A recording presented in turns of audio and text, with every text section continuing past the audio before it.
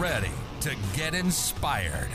This is the Go for the Goldie podcast. Good evening from Frisco, Texas. It's April 21st, 2021, and today's guest is very special. A former sportscaster. She's now the founder of The Unsealed. Let's welcome Lauren Brill to the show again. Lauren, thanks for being patient here. Much appreciated.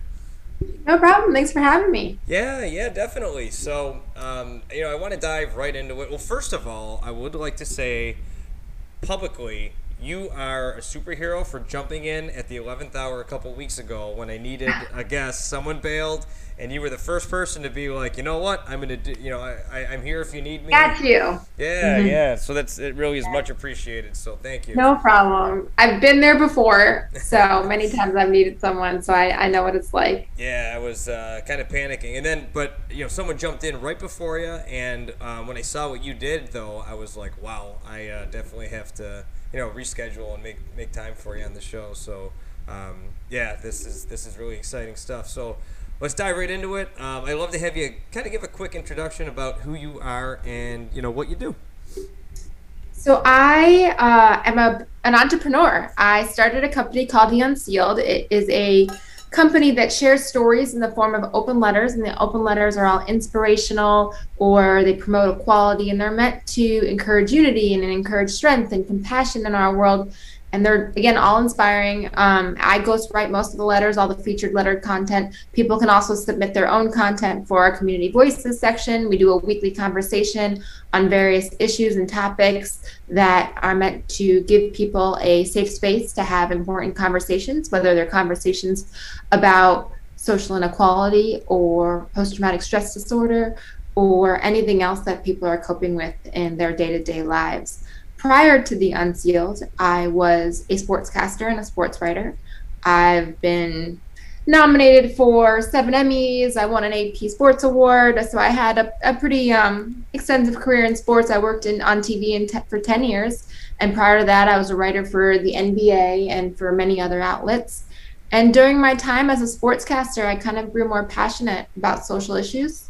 And I really was inspired by all the stories I was telling, all the people overcoming adversity.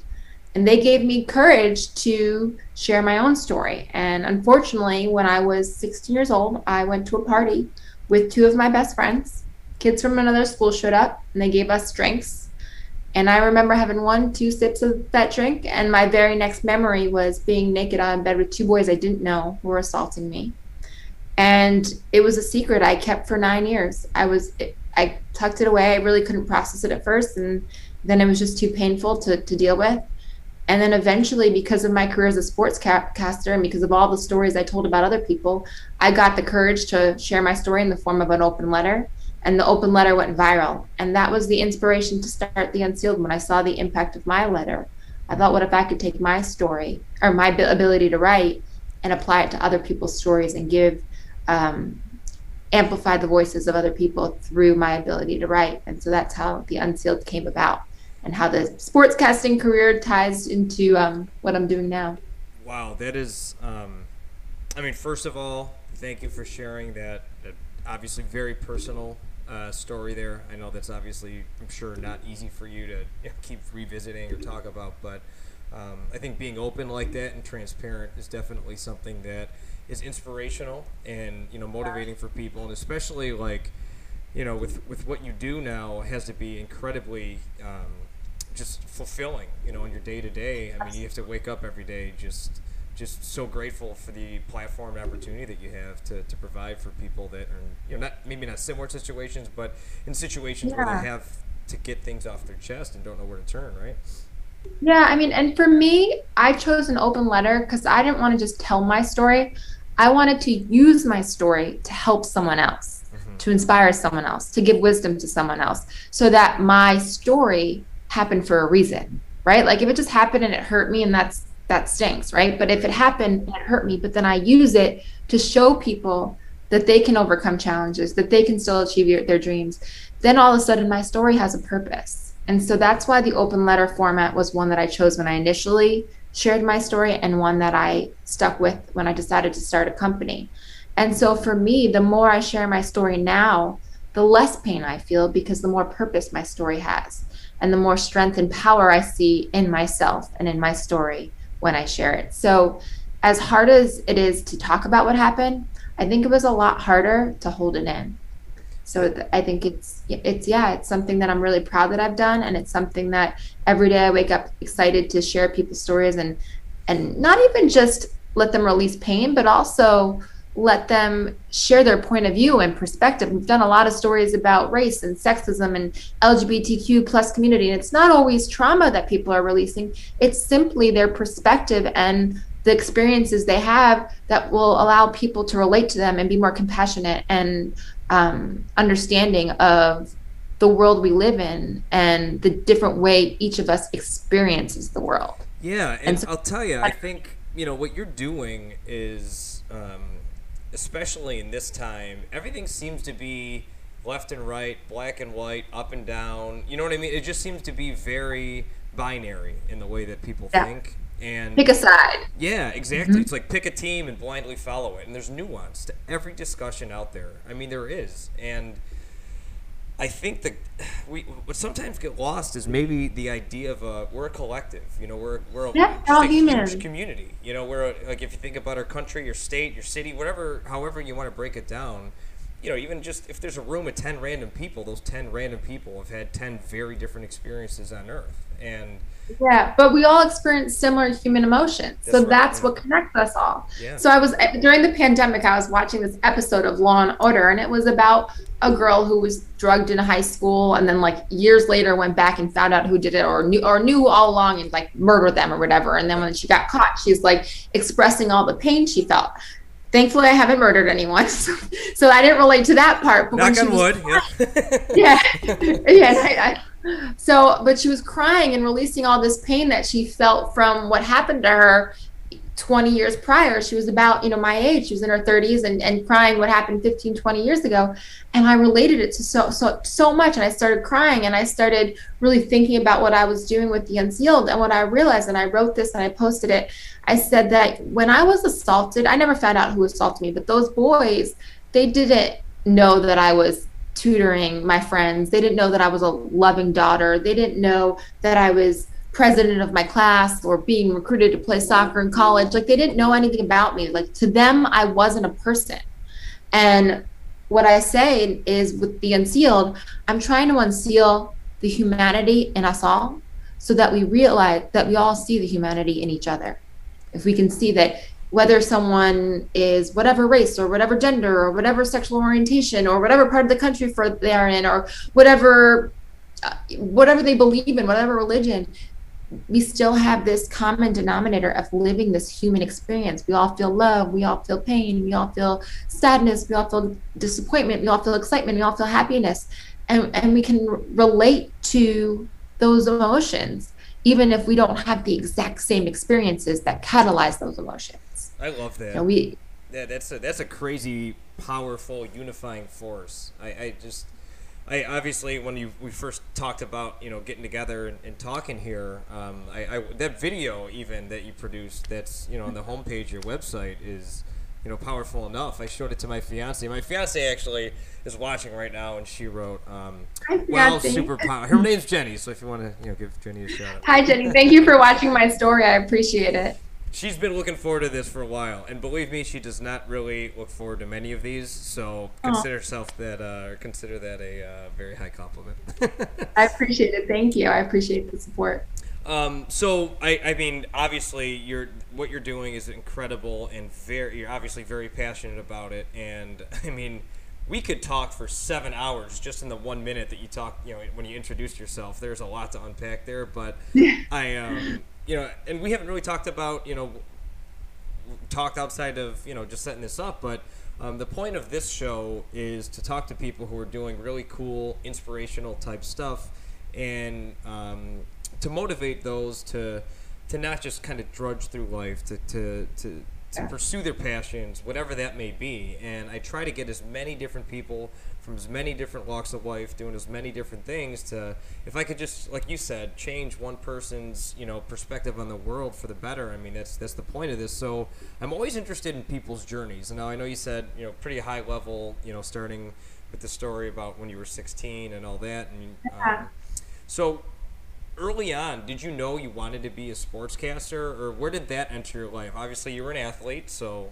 you're in that world. So kind of take us through that, because I love learning, like, life takes so many crazy twists and turns. You know, who would have thought that when you were 16 you'd be doing this, you know, later on in life, and who knows where you're going. Like, whoever thought that, like, I would write letters for a job. Right.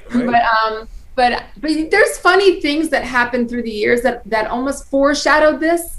And I look back, I'm like, that is really weird. You know, like, that is really weird. But not as early as a child. When I was 8 years old, actually even before that, when I was 6 years old, my dad bought Rangers tickets, New York Rangers. I'm from New York, for my brother for his birthday or for a holiday. And I was like, excuse me, do you think because I'm a girl, I don't want to go? And my dad was like, okay. Like, lesson learned. Yeah, he was like, all right, you can, you know. So he bought his tickets for him, and then he bought them for me. And my brother played hockey, so he had like a group of hockey parents that all chipped in to do season tickets so that they could take their kids over and over. Cool. So my dad had to switch off between me and my brother. And then over time, my brother was like, Dad, I don't really want to go. Like, this isn't that much fun for me. And I was like, I'll go. I loved it. And at the time, I had wanted to be an actress, but I realized pretty quickly I wasn't that good of an actress. So that was a problem. And I didn't really like being in plays or anything because it was indoors. It was like so stagnant. And I was more of an outside athlete and and hyper. Like, I had a lot of energy. Okay. So my dad takes me to this hockey game when I was in 5th grade. It was the year after the Rangers won the Stanley Cup, and they were in the playoffs. And this woman comes up to us. And she's like, hey, like, I have front row seats or second row seats for this game, but I only have one ticket left. I'm an executive for ABC, and my dad used to take me to games, and I just think it's cool you're here with your dad. Would you want to come sit with me?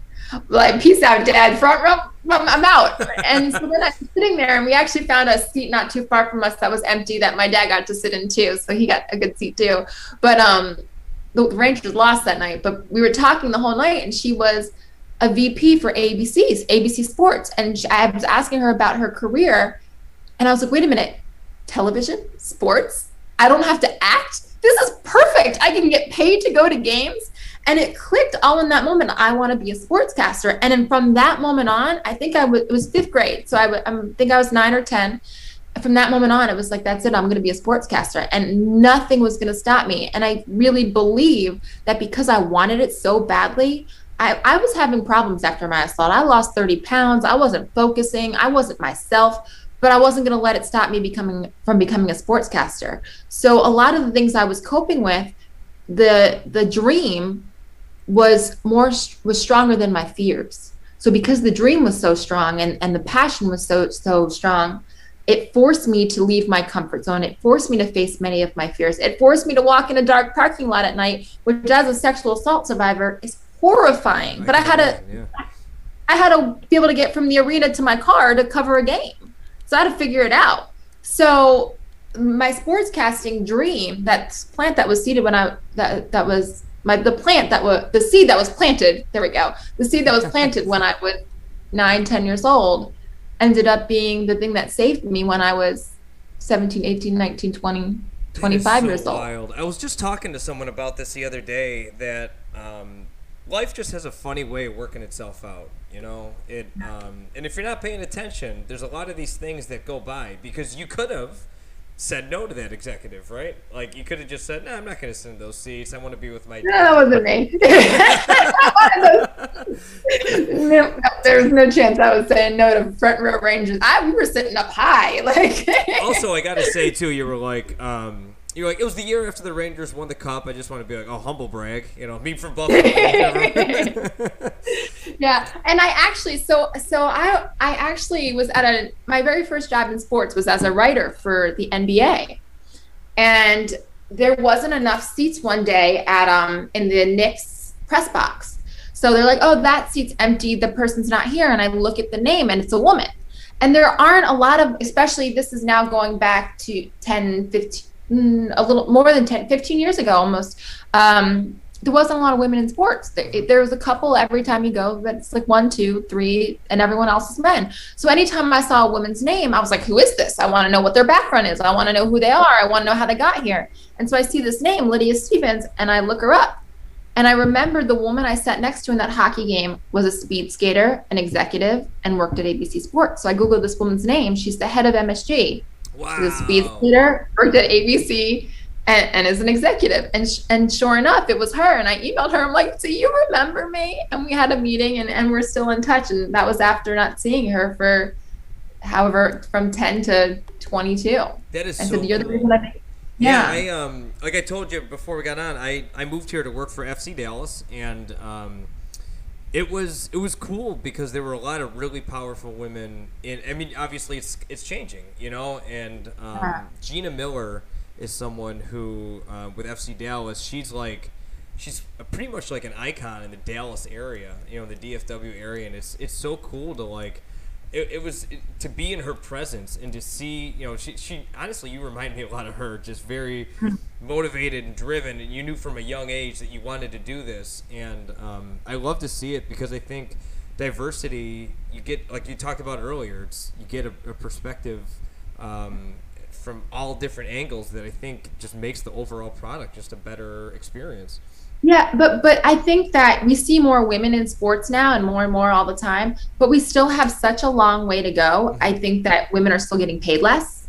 I think that with the opportunities women are getting are often, not for everyone, but I think they limit a lot of women. So, you know, we still don't see a lot of women doing color analyst or play-by-play. There are some, but there are a lot more men, but we see a lot of women on the sideline. So there's still the people are still putting women in a box, and people are still paying women less, and that's a problem too. Because then you tell somebody they're valued less, right? And then that's an attitude that gets played out in society, and that gets played out in sexual harassment and sexual violence because, well, that a woman's less valuable than me, so why should I treat her any better? Yeah. So all those messages are getting embedded in our society. So yeah, we have more women, but I think there's a lot more work to do in really creating equal opportunity. I mean, you look at the NFL, they're trying, but there's still not a lot of female scouts. There's still very few female coaches. I think most of them are, well, there's some coaches, but you don't see them at the offensive coordinator or defensive coordinator positions. But now they're trying to build a culture where they can work their way up. They haven't even had the pipeline for it in the past. Right. So now they're trying to create those pipelines, but it's still a ways away till we have a female head coach in the NFL, I think, and that's something we need to work on. There's plenty of women who love football and who are capable of coaching football and who can learn the game and gain the players' respect, but we got to create those opportunities. So more women are in sports, but it still needs to, the field still needs to be evened out in a lot of ways for many reasons. I think a lot of times you think, I could tend to think of stuff like that, like changes in, you know, social attitudes, like a barge in the ocean, right? Like, it's not like a speedboat making a U-turn. A lot of time it's like a barge, you know, it's turning, but maybe not. Oh, yeah. You know, and there's definitely a shift taking place, which is awesome to see. But you're right. I mean, it's something that's going to take time and effort, and this translates, I think, to just all aspects, you know, because change is hard for people, right? And there's a lot of people who are stuck in their ways, who don't want to think differently. And I think when you think a certain way, sometimes you don't see it yourself. Like, you're like, oh, but that's just how it is. Like, that's just where women belong, or that's just and you're like, well, wait a minute. And people can't see it because it's just so embedded in their attitudes and embedded in the way they think and the way they see the world. And it's just a matter of continuing to push, continuing to fight. Women have to be themselves and stand up for themselves. And I think my generation is doing that. And I think the next generation is doing it even more. I think girls now, they grew up with the Me Too movement. Yeah. So speaking up is encouraged. Yeah. And my mother's generation, it wasn't encouraged to speak up about anything. Right. You had a problem, just, you know, deal with it. It's, so I think that there is progress, and I think that my generation, the next generation, we're not gonna tolerate a lot of things that have been tolerated in the past, and that's a good thing. I think so too. Like we talked about earlier, I think something, and I'm guilty of it too. I think it's so hard to live outside of your comfort zone. And I think people not seeing potential is easy, because if you live in your comfort zone, well, it just never happens, that potential. You know what I mean? Yeah. But then for the people that do challenge their way of thought, I mean, this is like an exercise that I focus on this. It's, I think this way, and then I intrinsically like challenge myself. Well, why do I think this way? Let me look at other schools of thought. You know, like on Twitter and on Facebook, I follow just opposites on everything, because that's awesome. You know, because it's inherently, if you think a specific way, well, you tend to follow people that agree with you, and you just create this echo chamber, and you just go down that road to the point where if you hear a differing opinion on something, you can't even fathom that school of thought, where I'm always like, I'm the sum of a lot of thoughts. You know what I mean? Yeah. Like that's, and I think that's, and it's uncomfortable for people to do that, because it is easy to just solidify a way of thought, and when you're 25, just be like, all right, well, this is me now, and I'm going to write this out. And that's why there's so much value in seeing other people's stories and listening to people's stories, because we all experience the world through our own lens, right? I'm walking through the world as a white woman with long brown hair, and that comes with certain experiences that it doesn't come with if you're a black man, right? So like, we experience the world differently. The way what happens to me when I walk into a certain situation is different than someone of a different race or different gender or different situation. Mm-hmm. So you have to be very cognizant of that. But the only way to be cognizant of that is by listening to other people's stories. And it's so important to also be open to listen to other people's ideas, because that's how you get better. Yeah. Like, I have my company and I do everything my way, and I brought someone else on board to help me part-time, and she's like, I don't mean to be rude, but I think this, and I'm like, this is great, because now you're challenging me to push further and do things that I haven't done, or I haven't thought of, or maybe I was doing wrong and I didn't even realize it because nobody pointed out. I don't want someone who's going to do exactly what I do, because then I already have myself. Right. And I think it's so important to have people who are going to challenge you and who are going to question you and who are going to tell you, hey, I don't think that's right. Even if you don't agree with them, then you can kind of have a hash it out, and then you see what they see. It's problematic in your situation and your school of thought, and you say what's problematic in their school of thought, and then you find a solution that's probably better. That's and right. I think that's how the world grows, and that's how we as people grow, and that's why it's so important to be open-minded. I like to say, smart people know that they don't know everything, but brilliant people know they know absolutely nothing, because there's just too much information in this world. Well, and the reverse, and I think the reverse too. When you meet someone that just is like, "Oh no, I definitively know this," I'm just like, "Okay." I don't want to say it. I say not so smart people think they know everything. I don't want to be mean though. I'll take the heat for that. I'll say it. I'm trying to be nice, but yeah. No, because I really do believe that, because I think the more that you learn, the more that you realize all the stuff that you don't know. There's so much out there. You unlock one door and it unlocks 10 more, and then you go in one of those doors and it unlocks 10 more, and you're like, oh my God, what don't I know? And then you meet someone who's like definitively like, no, I know this, and it's like, do you? I don't know. And starting a business, I'll tell you, that'll humble you, because you're like, I have this idea and this idea, and you're like, sure, some idea is going to work, or some strategy, and then you fall flat on your face, and then all of a sudden something else is working, and you're like, why is that working? Like, that was by accident. Like, what is going on? Like, when I started, I thought I needed to get all high profile stories, and that's how my company would succeed. And like, I did a high profile story and no one read it. And then I did a story about a mom who had a child with Down syndrome, and this story is going viral across the country. And I'm like, what is going on? And I realized it was relatable. Yeah. There were so many people who had children with special needs. Every mom with special needs in the world shared this story, whereas someone who's an NFL coach, well, it was a powerful, good story, it wasn't necessarily as relatable, because there's only X amount of professional coaches in the world. Right. Yeah, they look at that, and that makes sense. But it's not. I think the biggest thing to the advice I think to take from that is just start. Just if you have a passion, just start going in that direction. You figure it out as you go, right? Yeah. And there was some really weird things with starting the Unsealed, because I never saw. I knew that I wanted to take sportscasting for a while and then do something else. I always knew that in the back of my head that there was something else out there, but I didn't know what. And I really grew this strong passion for social justice. And I kept saying, I want to be an advocate and a journalist. So I knew that I was going in that direction. But I used to say, someday I'm going to have my own business and live on the beach. Like that was my ideal life. And I would just say it in jest. And I live in Miami Beach or Miami. I live in Miami, not too far from the beach. And I have my own company. And then before my 30th birthday, I wrote a book, and it was meant to be 30 lessons I learned before turning 30. That's amazing. And I'm writing this book, and I ended up writing it in the form of open letters. This is years before I started The Unsealed. It was like 2 or 3 years before I had the idea for The Unsealed. So it's a book of open letters, and it's like Dear Miss Ambitious and Dear Miss Brokenhearted. And it's really to different parts of myself and different experiences that I had.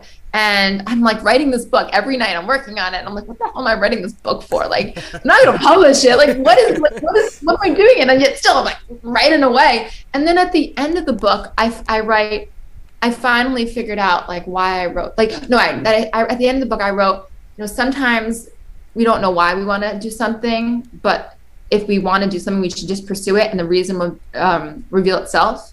And in the beginning of the book, I wrote that I wanted to change the world one day, but I didn't know how. And at the end of the book, I wrote, I finally know how I'm going to change the world by allowing my truth to help you discover yours. Wow. So that's a pretty transformative. I mean, that's like a live look into the thought process of. Yeah, the future. Like literally I say, like, don't worry why you're doing something. If you have a strong desire to do it, just do it. And that's what I did with this book. And then at the end of the book, the light went off. I realized I'm going to change the world by allowing my truth to help you discover yours. And that's what I've done. I've shared my truth about the worst thing that happened to me, that worst moment of my life, the most vulnerable moment of my life. And I use it to encourage other people to open up about their pain and their truths and their experiences and relate to people. And it's just so interesting that I wrote this line and I wrote this book, and it was letters nonetheless. And then 2-3 years later, this is what I ended up doing, and really felt like when I started this, I felt like I found my purpose. And I knew it when I was a sportscaster, I was always thinking about the next job, the next opportunity, the next market. I was working, but I was always chasing something. Mm-hmm. I was always chasing what's next. And I wrote a piece in the beginning of my business. I go, I finally feel like I'm not chasing what's next, but I'm chasing what's right now. And a year and a half later, I still feel that way. I'm not using this as a launching pad to what's next. I'm using this for this. This is about building what I have right now and not moving on to something else. And I've never felt that way before in any other job or any other experience. It was like, this is what I want. So I think what you're talking about right now, I think, is that drug that not everyone, but like the most people chase in their life. It's get this job when you're young, and I'm going to try to climb the ladder, or, I'm going to use this job to get another job. And then all of a sudden you turn around, and retire, and it's unfulfilled, right? I mean, you're always chasing what's next. Yeah. If you're always thinking, what's next? And then, because, you're not fully involved in what you're doing. Like if you're just living for the weekends that's right. And I mean, so I'll share a personal story with you. My dad, he was a truck driver. So he graduated high school when he was 16, and he, just went. He graduated when he was 16. Went for a semester at like community college, and then just knew college wasn't for him. Got into truck driving and drove from the time he was 17 years old or 18 to he had to retire early because he had back issues. Well, he wound up overdosing on opioids. And he died. The back injury. Yeah. Sorry. Yeah, and it was a year into his retirement. And, seeing firsthand his life. I mean, being a truck driver is obviously not a very easy job. It's, he got a hernia, an umbilical hernia at one point because you have to, lift the dollies to transfer the truck. Just all kinds of crazy, and, the wacky. And driving. Driving is horrible for your back. Sitting like this for hours, and, the hours that you work, and, weekends and overnights, and the things that he missed, growing up and stuff. So, I mean, that lit a fire under my ass, I'll tell you, because I was 29 when he died, and I was at a job that I just was unfulfilled with. It was just, it was a paycheck I got, living for the weekends, it was that kind of thing. And something like that completely just shifted my mindset, and it was, But I mean, that changed my mindset to like what you're talking about, where I had to find something fulfilling, and it's one of these things that I'm not going to give it up until. So even like this isn't a job for me. I don't make a penny doing this, but this is fulfilling to me because this is going to go on the internet to live forever. And in 10 years from now, someone could listen to this and it changes their life. That's amazing to me. So. Yeah, I don't know where I was going with this story, but I just. Oh, you're going about where you were going is that it's important to find something that you love and be fulfilled, because at the end, what do you want to have? What do you want to look back and have? Your dad had a lot of struggle and he didn't chase his dreams. And I think it is important. It is very important to find something that gets you to wake up in the morning. And people think you have to have a whole plan figured out, right? Like, this is how we're going to do this, and this is this. And if you wait to have it all figured out, you're never going to start, because you never have it figured out. And like, once you have something figured out, then a global pandemic happens and you got to change it all. So like, you're constantly adapting and constantly adjusting. And when I started, I didn't really tell my parents this, but I had no idea how I was going to make money. I was like, oh, no, I got it. Like, yeah. Like, I got a plan. We're going to get sponsored. Like, it'll be fine. And I just started doing motivational speaking, not because I actually wanted to do motivational speaking, because I was like, I need to make money right away. So my parents aren't like, go get a job. Right. So that was my plan. It was like, okay, I'll do motivational speaking, and I didn't really like public speaking at the time. I actually love it now that I started doing it. But I was like, everyone's staring at me. I can deal with a camera, but like people and eyes and expressions, like, whoa, I don't like that. But I was like, I had to do it. I had to get out of my comfort zone to do that, so that I could give myself the time and space to build the Unsealed. So I started doing public speaking. And then while I was doing public speaking, I started to figure out how to make money from the site.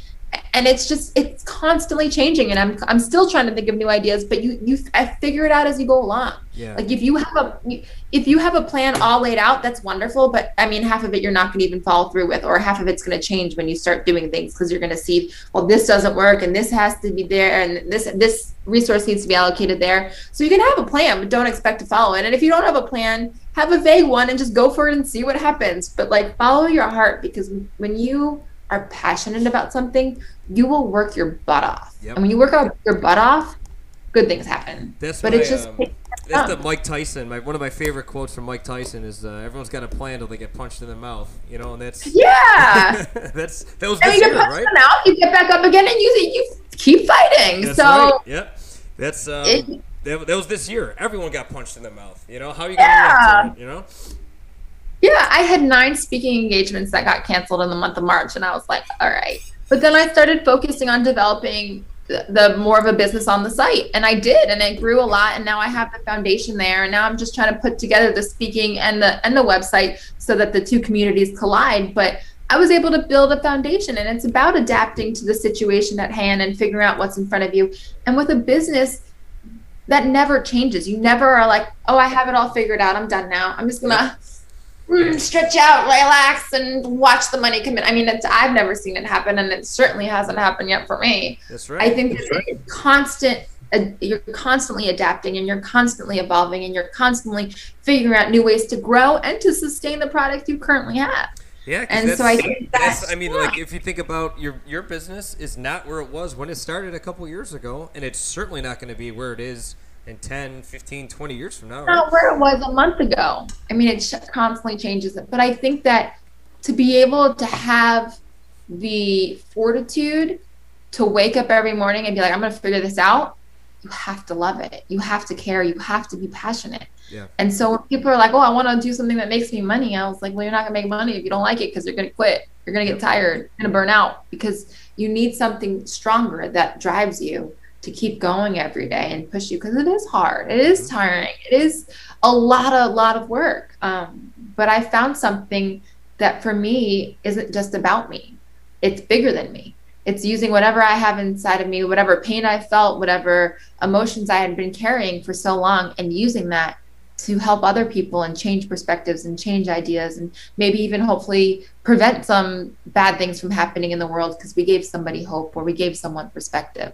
So I think I think for me, seeing that my work is bigger than me and it's not just about me, it made me say, all right, I'm sticking with this. I love that. That's incredible stuff. I mean, I was going to ask you too, to kind of looping. I'm taking notes as we go here because I played football for a long time, so I got a lot of hits to the head. So I got to write things down. Corner? I forget. That's my guess. Corner? Are you corner? Safety? I was a slot receiver. Wes Walker was my hero. Oh.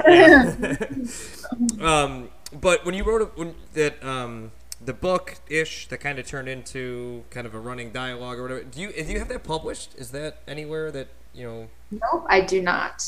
Okay. I do not. I'm planning on writing another book because I've grown so much as a writer since then. Now I'm like, I'm not publishing that. That's why I'm like, there's a couple of pieces that are good. The last chapter where I wrote I'm going to use my truth to help you discover yours. That I did publish on The Unsealed. That is on The Unsealed. Oh, okay, so you see that last letter, which really captures why I wrote this book and what I discovered about myself. It's cool. It's very cool to see your own evolution and see the light bulb go off in your own head and then see it attached to something that you do years later. And it kind of foreshadowed what I ended up doing. But it kind of showed me that in life, we're building towards things that we don't even realize, that our conscious mind doesn't know. Mm-hmm. I was building toward The Unsealed years before I built The Unsealed. Maybe I was getting ready to write letters. Maybe that was formulating the idea, but I certainly had this concept that I wanted to use my truth to inspire others. And I didn't even share my sexual assault at that point. My sexual assault, I wrote the book in 2015 and I shared my letter about sexual assault in 2017. Wow. So it really was before I even spoke up, but I knew that, I guess subconsciously or even maybe a little bit consciously, that was something that I was moving toward. Wow, that's incredible. And what you just said, I think, is a really powerful statement that I don't know if too many people are aware of. I mean, I say this all the time, like, even if you semi-enjoy what you're doing, get a hobby, find a passion, and pursue that outside of work. And it leads and opens to so many different things and opens so many doors that, like, who would have thought that when you first came up with this idea, you'd be where you're at? And like you said, so many events in your life have led up to this point that you were unaware that was doing. And I just kind of see life as, I don't know, like maybe like a I don't want to say a brick wall because that is the wrong connotation, but maybe like a brick house or something where I just add a skill or a discipline or a habit, something piece by piece. It's just because it's overwhelming to be like, all right, I'm going to flip my life around completely and quit my job and go after this. Well, I had like a transformative moment. So it all kind of came full circle. When after I wrote the letter and published it and I wrote the book and all that stuff, I was up for a job for the MSG network. MSG is where I started going to hockey games with my dad. I was up for a hosting job for the Devils. That's so crazy. And I was like, this is the job that my 10-year-old self is like, oh my God, this is the dream job. And so it was down to me and one other person. They flew me, and I didn't even apply for the job. They randomly found me, and somebody recommended me. So they fly me in. I prepared like no other for this job. They actually said I over-prepared. I did the audition, and I go back, and it's a week before I find out. So the days are ticking. 1 day, 2 day, 3 day. I don't hear about this job. And this knot was overwhelming in my stomach.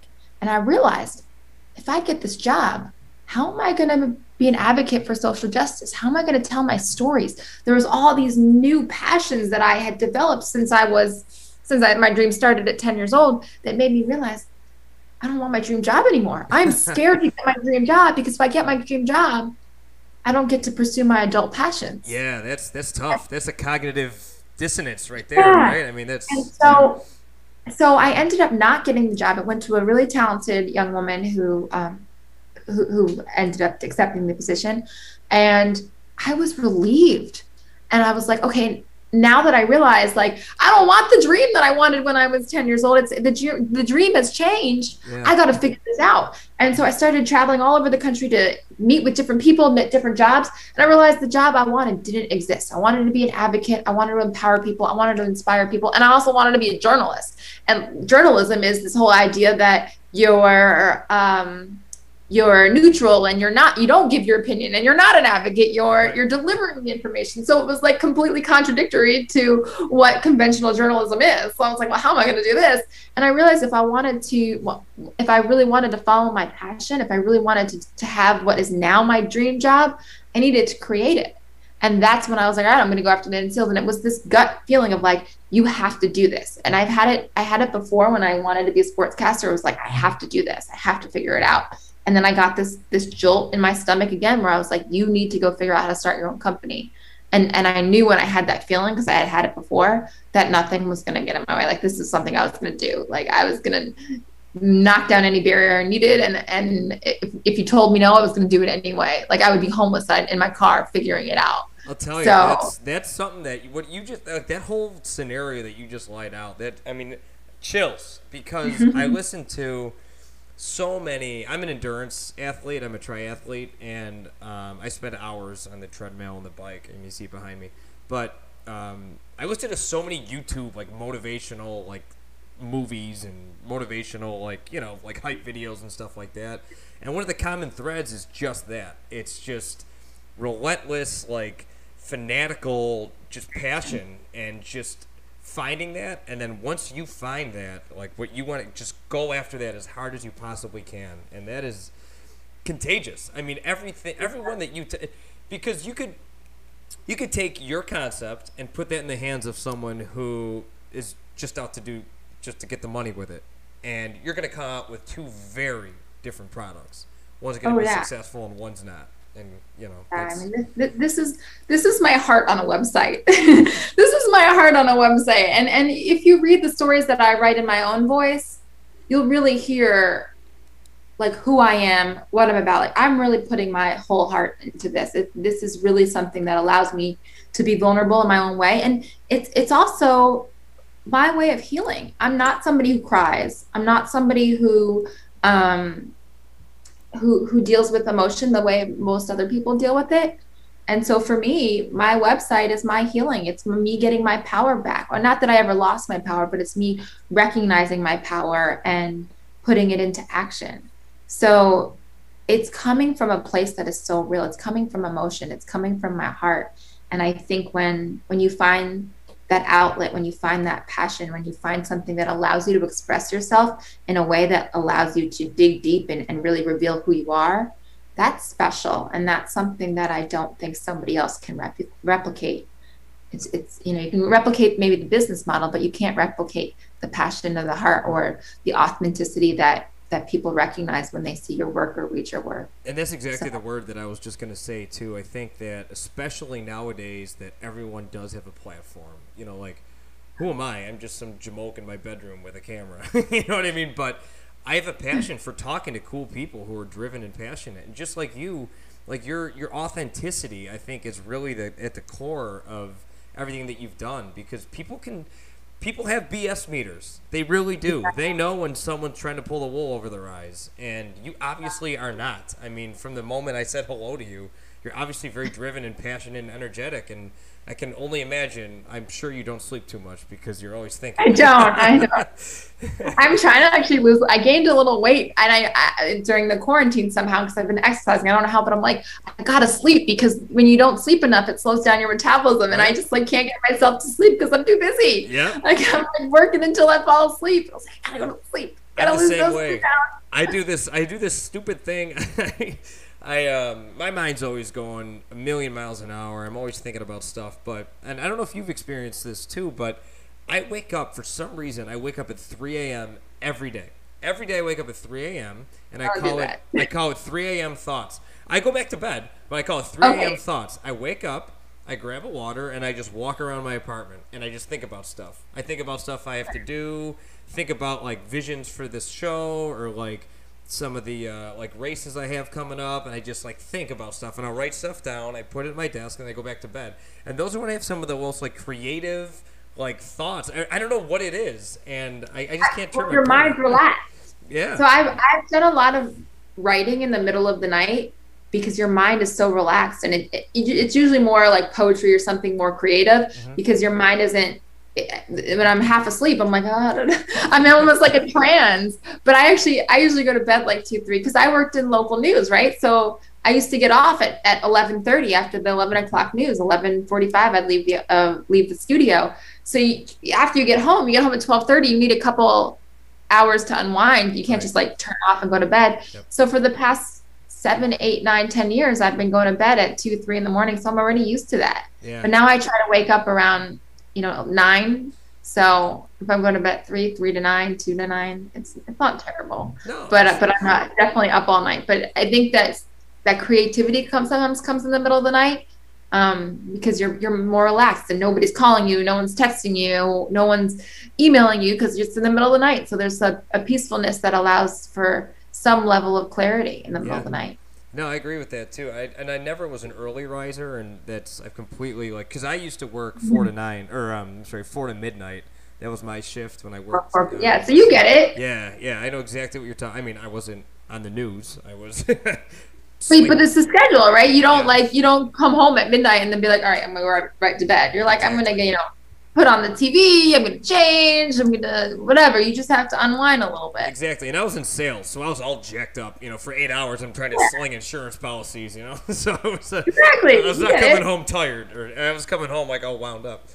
But I did want to, okay, so, getting back to the Unsealed, I did want to talk about that a little bit more in detail. I was going to ask you to share, obviously, I don't want you to rank the stories, but what are some of the more powerful, if you could give us a couple examples, some stories. Every story has its own nuances and its own reason why I think they're powerful. I mean, some of them are more extreme situations. We've done stories about a woman who at 11 years old was selling at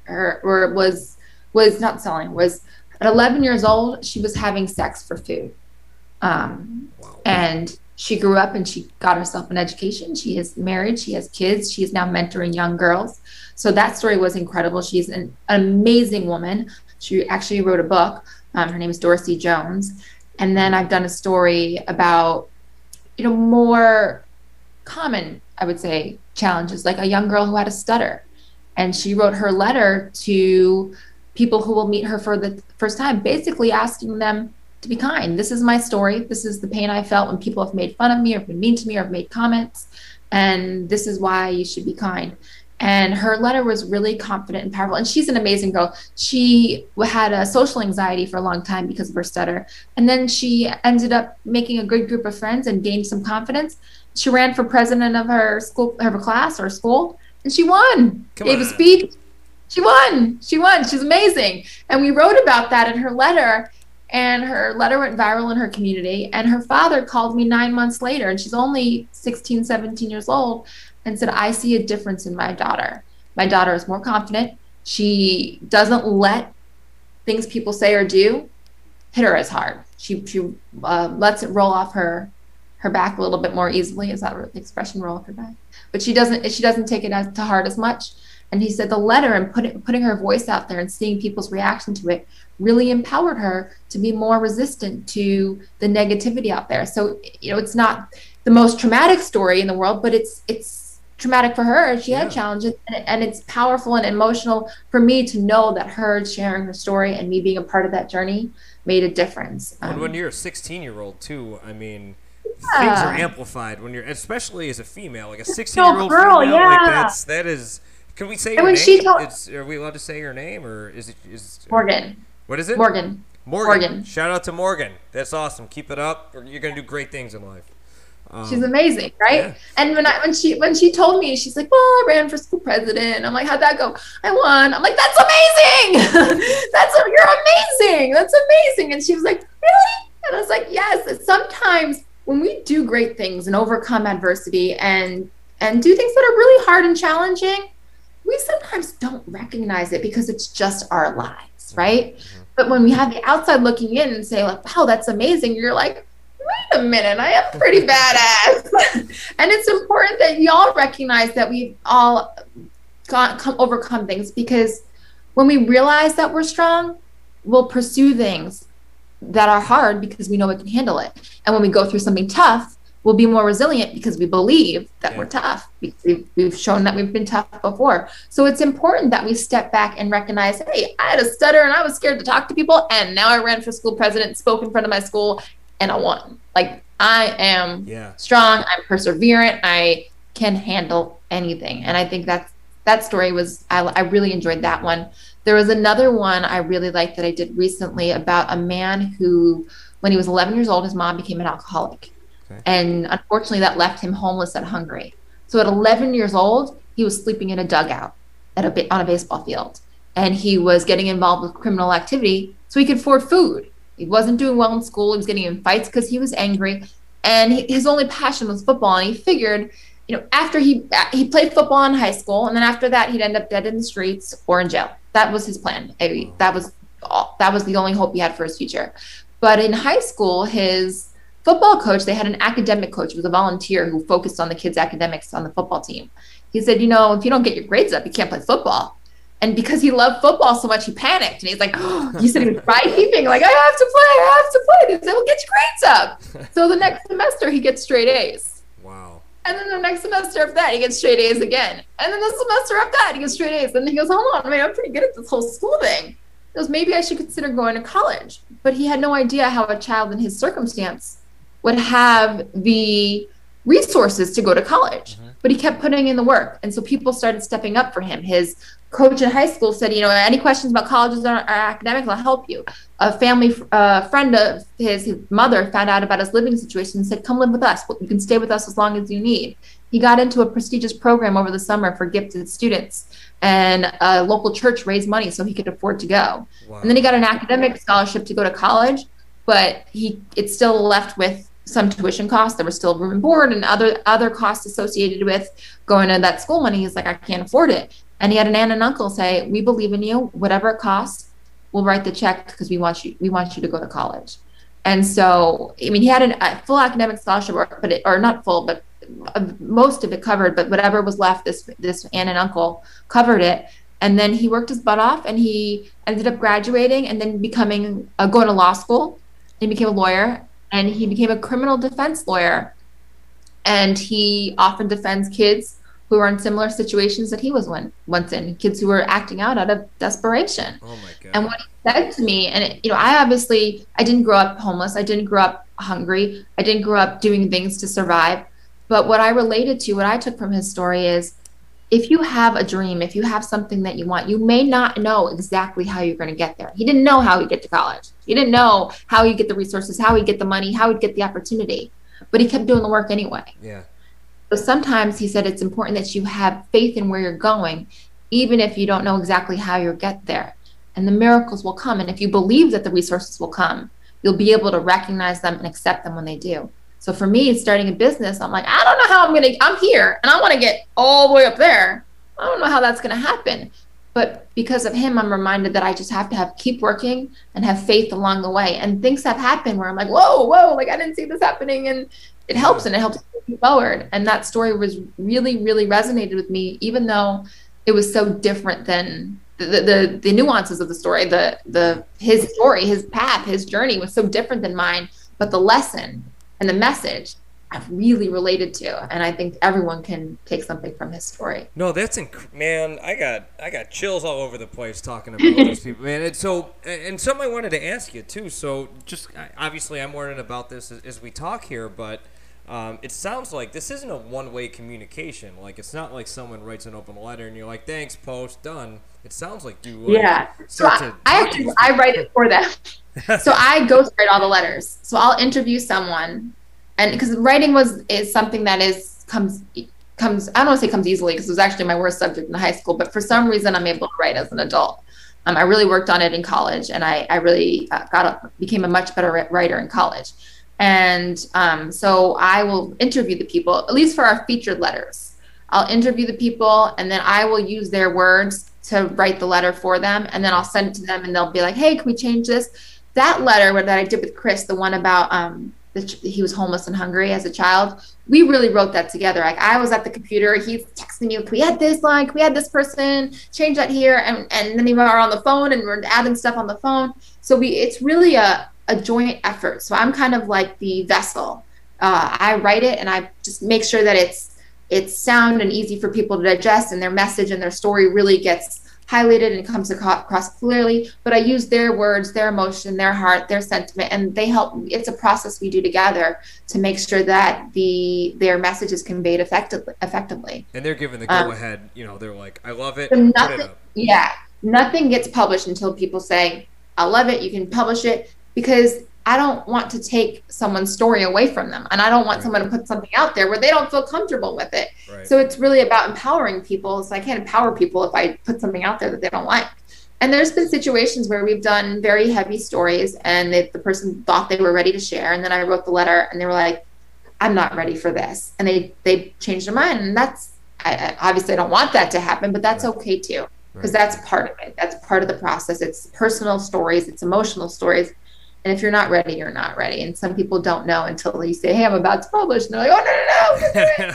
I mean, it has to be that moment. I mean, it's the internet. It's forever. I mean, it's like almost an infinite number of people that have the ability to read that. And it's a vulnerable moment. So that definitely, I can see where that it's is super vulnerable. Yeah. I mean, and I went through that process sharing my letter. And when I published my letter and I posted it on Twitter, I spent 2 months writing my letter, changing it, rewriting it. Like this was a big deal for me to tell this story. It was something that I had held in for a really long time.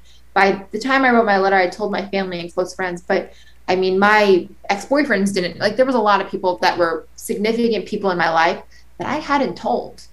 And they weren't surprised because of certain behaviors and fears that I had, but they were like, okay, well, this all makes sense now. But there was a lot of people that did not know. So when I published the story, it was really like coming out in a way. And really, and I also was that girl that, like, I went to an Ivy League school. I was president of my class. I was a star athlete. Everyone thought my life was perfect. And I'm thankful for everything that I have. But I was going through something. Like, I was struggling too, and nobody knew that. No one saw that. And so for me to be able to be so transparent and put it out there was a big deal. And when I saw people retweeting the story, and I had athletes that I covered in the NFL writing, I got your back, we support you, we love you. I started crying. It was so emotional that I finally put this out there, and I was getting so much love and so much support, and people were reacting and connecting to the story, and it meant something to people. Yeah. So it is emotional, and it is a big deal. And the reaction and the support really hits a chord with me, and I think hits a chord with other people, because it's the actual process of pain turning into power. No, that's with what you do, I don't think you lead by example. I mean, by putting yourself out there and doing that gives, power to the platform that you're providing for others. Yeah. If you were just someone who, I mean, I don't mean to offend you, but, like, say I didn't know this happened and you were like, a white girl who went to an Ivy League school who's a sportscaster, and, like, you were talking about how tough your life was, it's like, okay, you know what I mean? Like, that may be perceived the wrong way, right? But, like, you put yourself vulnerable out there. And what was that moment like when your hand was on the mouse and you went to hit click? Like, what was that moment like? What did you expect? What did you think was going to happen next? Yeah, so my station actually tweeted it out initially on the station's website. So they were the one, and I was home it was at my neighbor's apartment. I lived in an apartment building, and I was at my neighbor's apartment, who was my good friend. And I shared it. They shared it, and then I shared it on my Twitter, and then right away people started sharing it. And I'm not a crier. I'm not emotional, and I started crying. I was like, it was a release. It wasn't sadness. It wasn't joy. It was, when I give my speech to kids, I tell them to take a deep breath and hold it for 10 seconds and then let it out. That's what it felt like. It felt like I could breathe finally. It felt like I was holding in my breath for 10 years, or at that point it was longer, and that I could finally breathe. I was holding most challenges, like most of us, if we go through a disease or go through a loss, most of our really painful events, people know about. People know you can share it and not feel shame. But for some reason with sexual assault, there's been such a stigma attached to it and a fear, and women hold it in. And it's also a difficult thing to process. So it's something that I was struggling with and I was holding in. And when you hold something in, even if you did nothing wrong, it still creates a level of shame because you're hiding it. Why would you be hiding it if you didn't do anything wrong? Right. And so when I let it out, it was almost like there was a skeleton in my closet for all these years, but it wasn't my skeleton. I wasn't the one who did something wrong. Right. So I was basically taking that skeleton and saying, here, world, let me give it back to who it belongs to. Because I'm not to blame for this. Yeah, I had a drink. Yeah, I went to a party. But like, that does not justify somebody drugging. That's exactly right. That's like saying, she was wearing skimpy clothes, so she deserved and leaving me unconscious. There's just no justification for that. So I felt like I finally was able to give the skeleton or put the skeleton back where it belongs, and it wasn't on me. And so it was huge. And obviously, like after I did this, I changed my whole dream, my whole life plans, it really changed my life. I was free. I was empowered. I felt strong. I felt stronger than I'd ever felt before because now all of a sudden I owned my secret instead of my secret owning me. Yeah.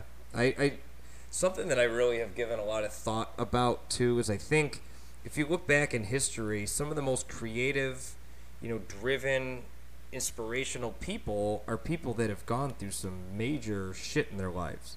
Yeah. And I think the ability to turn, a negative event like that and not flip it, but like use that as a driving force to help others, to seek success, obviously things like that you hope would never happen. You would hope the world would be rid of these things. But someone like yourself, I mean, look at what you've been able to do with that, and the world is changing, I don't want anyone to be sexually assaulted, but at the same time, I always think back, like, would I change my life if I could? Would I take away that moment if I could? And I can't say that because I like who I am and it's a part of who I am. That's right. And so, but there's something that I tell kids that no matter what, everyone's going to go through something in life. And that's what makes life a journey. And that's what makes us grow. And that's what makes us learn and learn more about ourselves. And everyone's going to go through stuff. But we talk a lot in our society about post-traumatic stress disorder, which is the idea of having symptoms from triggers from past traumatic events. But what we don't talk about a lot, which is what you just described, is something called post-traumatic growth. And it is a real thing. It is a scientific, psychological term. And it's the idea that after something traumatic happens, you actually end up better off, or not better off, stronger in some way, or better in some facet than you were before the traumatic event. And 30 to 70% of people experience post-traumatic growth. And I think just knowing that is important because then you go through something hard and you don't think, okay, my whole life is over. I'm going to have PTSD forever and I'm going to be depressed. But no, you can actually grow. And the way I describe it is if you think about an athlete, right? An athlete gets the ball at the end of the game, the buzzers, it's all tied up. They're taking the shot from 3-point land at the buzzer and they miss. So they just lost. They lost the game, or it goes to overtime. Whatever. They missed a shot at the buzzer, and it cost their team the game. That's devastating. That sucks. Like, it's horrible. So now that player goes to that same spot where she missed that shot, and every day after practice keeps shooting every day for 6 months, and all of a sudden that's their hot spot. That's where they go shoot every time now because they're now a better shooter from that spot than they were before they missed that shot at the buzzer. Yeah. That's post-traumatic growth. That's the concept. And we've seen it happen with lots of people. I mean, Michael Jordan always used to say any where he had a weakness, he would turn it into a strength. That's crazy. Crazy that you just mentioned that because I'm listening to a book. It's called The Confidence Gap. And that's literally the example they use is Michael Jordan. Because I've been recently, like, really obsessed, not recently, but, like, I'd say the past 5-6 years, been obsessed with just mindset and personal growth and development and just learning different strategies. And in the confidence gap, it's understanding your relationship with fear and motivations. And it goes right in hand. I had never heard of post-traumatic growth. So that's an interesting concept. So. And I had never heard it until someone told me during a story, and I'm like, excuse me, can you say that again, please? Well, that was a little too nail on the head for me. I mean, like, when you mentioned it to me, I'm like, wow, you just described me. Okay. Yeah. So in the book, though, that's exactly right. Is too many of us want to, like, talk about maybe our strengths and just live in the world of our strengths, but, like, find your weakness and work on that, and that's where really you can find that, take your life to the next level. Not even just in sports, if like you said, I don't know, like this was my worst subject. It was the only honors class I didn't get into freshman year, and I was so pissed. There you go. See, that's exact. And I love the idea of just, I don't know, I don't want to sound like harsh when I say this, but the idea, I know so many people that like at 25 they were just like, all right, well, this is it. I found my job the rest of my life, and I'm just going to do this. And it's like there's no. But growth. everyone's different. Everyone is different. That's right. But I just think that just be open-minded. Like learn a new skill, get a new hobby, like just something that like. It is easy to be safe, and I understand why people seek comfort. I mean, it's in our brains. We were designed that way, right? I mean, if you were just in disbelief of the harsh reality of the world, and you walked out, you get eaten by a saber-toothed tiger, right? I mean, it's like we're wired to seek safety, but I mean, if I did that, like I just know how much better my life has become over the past 5 or 6 years because I've just been that growth mindset. I did a story with a Holocaust survivor, and so she escaped the Holocaust when she was a little girl, but then she came here and she had a husband that died, then she had a daughter that died, then she had cancer, then it was just like one tragedy up the next. And I'm talking to her, and she's like the happiest person. She's like 80-something years old, or maybe even older, and she's the happiest person in the world. And I'm like, I'm sorry, how are you so happy? Like, can you explain this to me? And she goes, life is hard and there are challenges, but you got to keep living. So go take that dance class. You're sad, go to lunch with your friends. Continue living, and that's how you stay alive. That's how, through these challenges, you keep growing and you keep enjoying life, is by continuing to live. Because if I stayed home all day, every day, I'd be pretty sad about all these bad things that happen in my life. But I keep living and I keep finding new ways to enjoy life. And the thing you mentioned about fear, I actually have given some talks to some sports teams about fear. And I start the speech off by saying, when I interviewed Jerry Rice, I was 23 years old, and he tells me, the reason I ran so fast is because I ran scared. And I'm like, what are you talking about? You're Jerry Rice. Like, you're the NFL's leader in like career touchdowns, receptions, and receiving yards. Like, you ran scared? And what I didn't realize, and what I've learned since, is that you can't be fearless without feeling fear. So he was so scared to lose that, or fail or whatever, that he turned that into determination. Yeah. Right? That's exactly what this book I'm reading is talking about. It's like they talk about like athletes or high performing people. Their relationship with fear is, it may manifest as you hear them say, "I'm pumped up." Yeah. So what I say is, you can't be fearless without having fear. So fear is what you feel when you don't know what's ahead. You don't know if you're going to win that game. You don't know if you're gonna if someone else is gonna tackle you on your way to trying to score a touchdown. You don't know. I don't know what's going to happen in my future. I don't know if I'm going to make this business work or not, or if it's going to reach the heights that I want it to do. But fearless is how you act, and you use determination to find out. So fear is the feeling of like, oh my God, I don't know what's going to happen. And that's what people feel. That's what people feel when they feel fear. It's like, oh my God, am I going to die? What's going to happen? Like, they fear.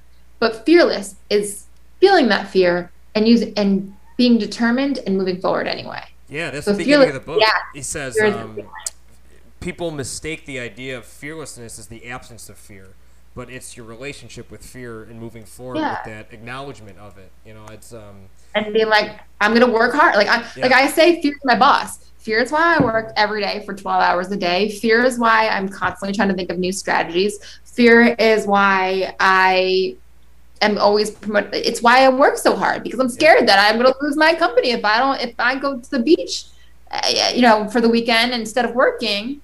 I'm scared that what's going to happen to my company. Yeah. I don't have a boss that's saying clock in, but I'm working. I had a this is a funny, like, a thing in the book they say is, acknowledging your fear. That's the technique is, understand that fear is, relevant and it's present in basically everything that you do if you're going to live outside your comfort zone. And one of the techniques is like, say, I don't know, you're scared of crossing the street, or I don't know, and you're going to get hit by a car. Like, you won't cross the street because you're scared to hit by a car.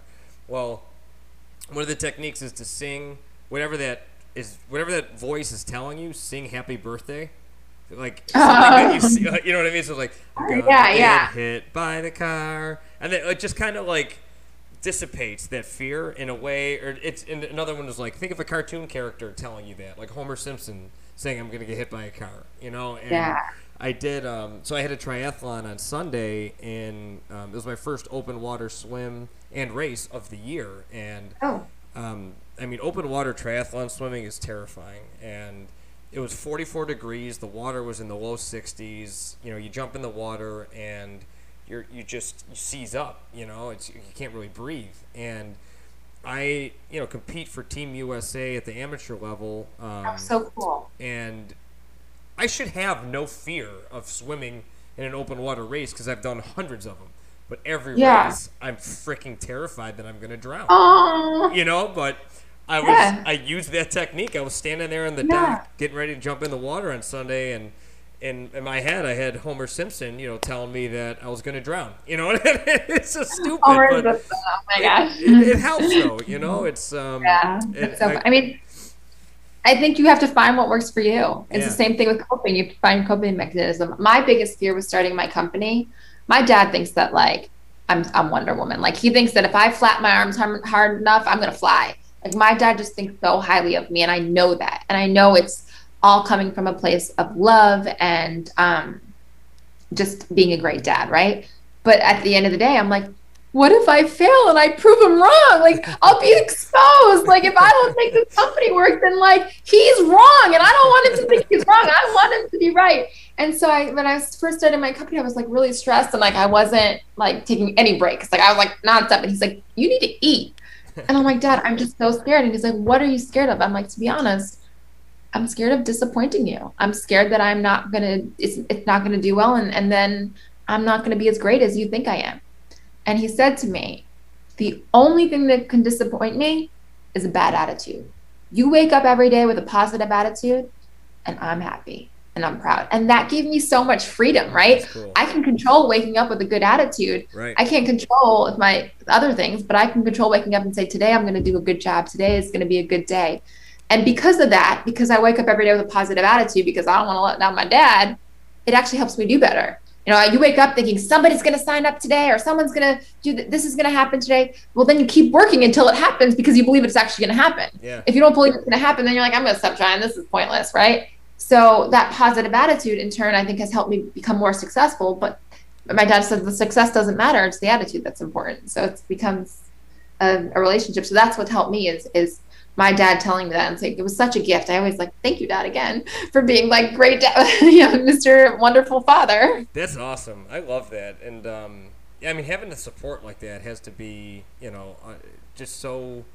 So are they in? Where do they live? Are they still in New York? So they're in New Jersey. They live in New Jersey. So I haven't seen them in over a year because of the pandemic. So that's been hard. But I mean, my mother she unfortunately lost her job during the pandemic. So now she has a full-time job at a zero salary working for me. That's awesome. Put her to work while you can, right? Yeah. And but it's so cool. Like I've gotten closer to my mom and we were close before, but she's, calling me, should we do this? Should we do that? And people always say it's so hard to work with your family. It's not really hard when they do anything you tell them to do.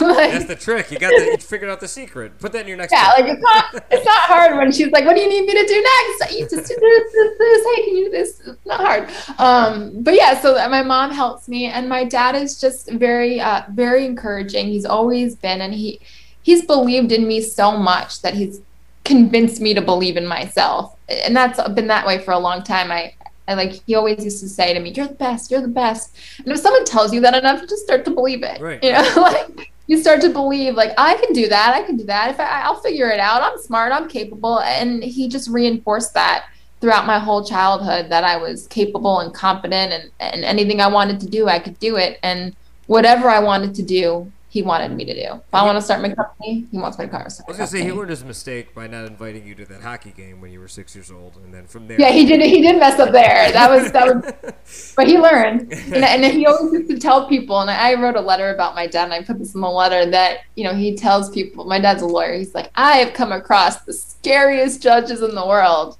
and the meanest judges in the world, but the only person who scares me is my daughter. Aww.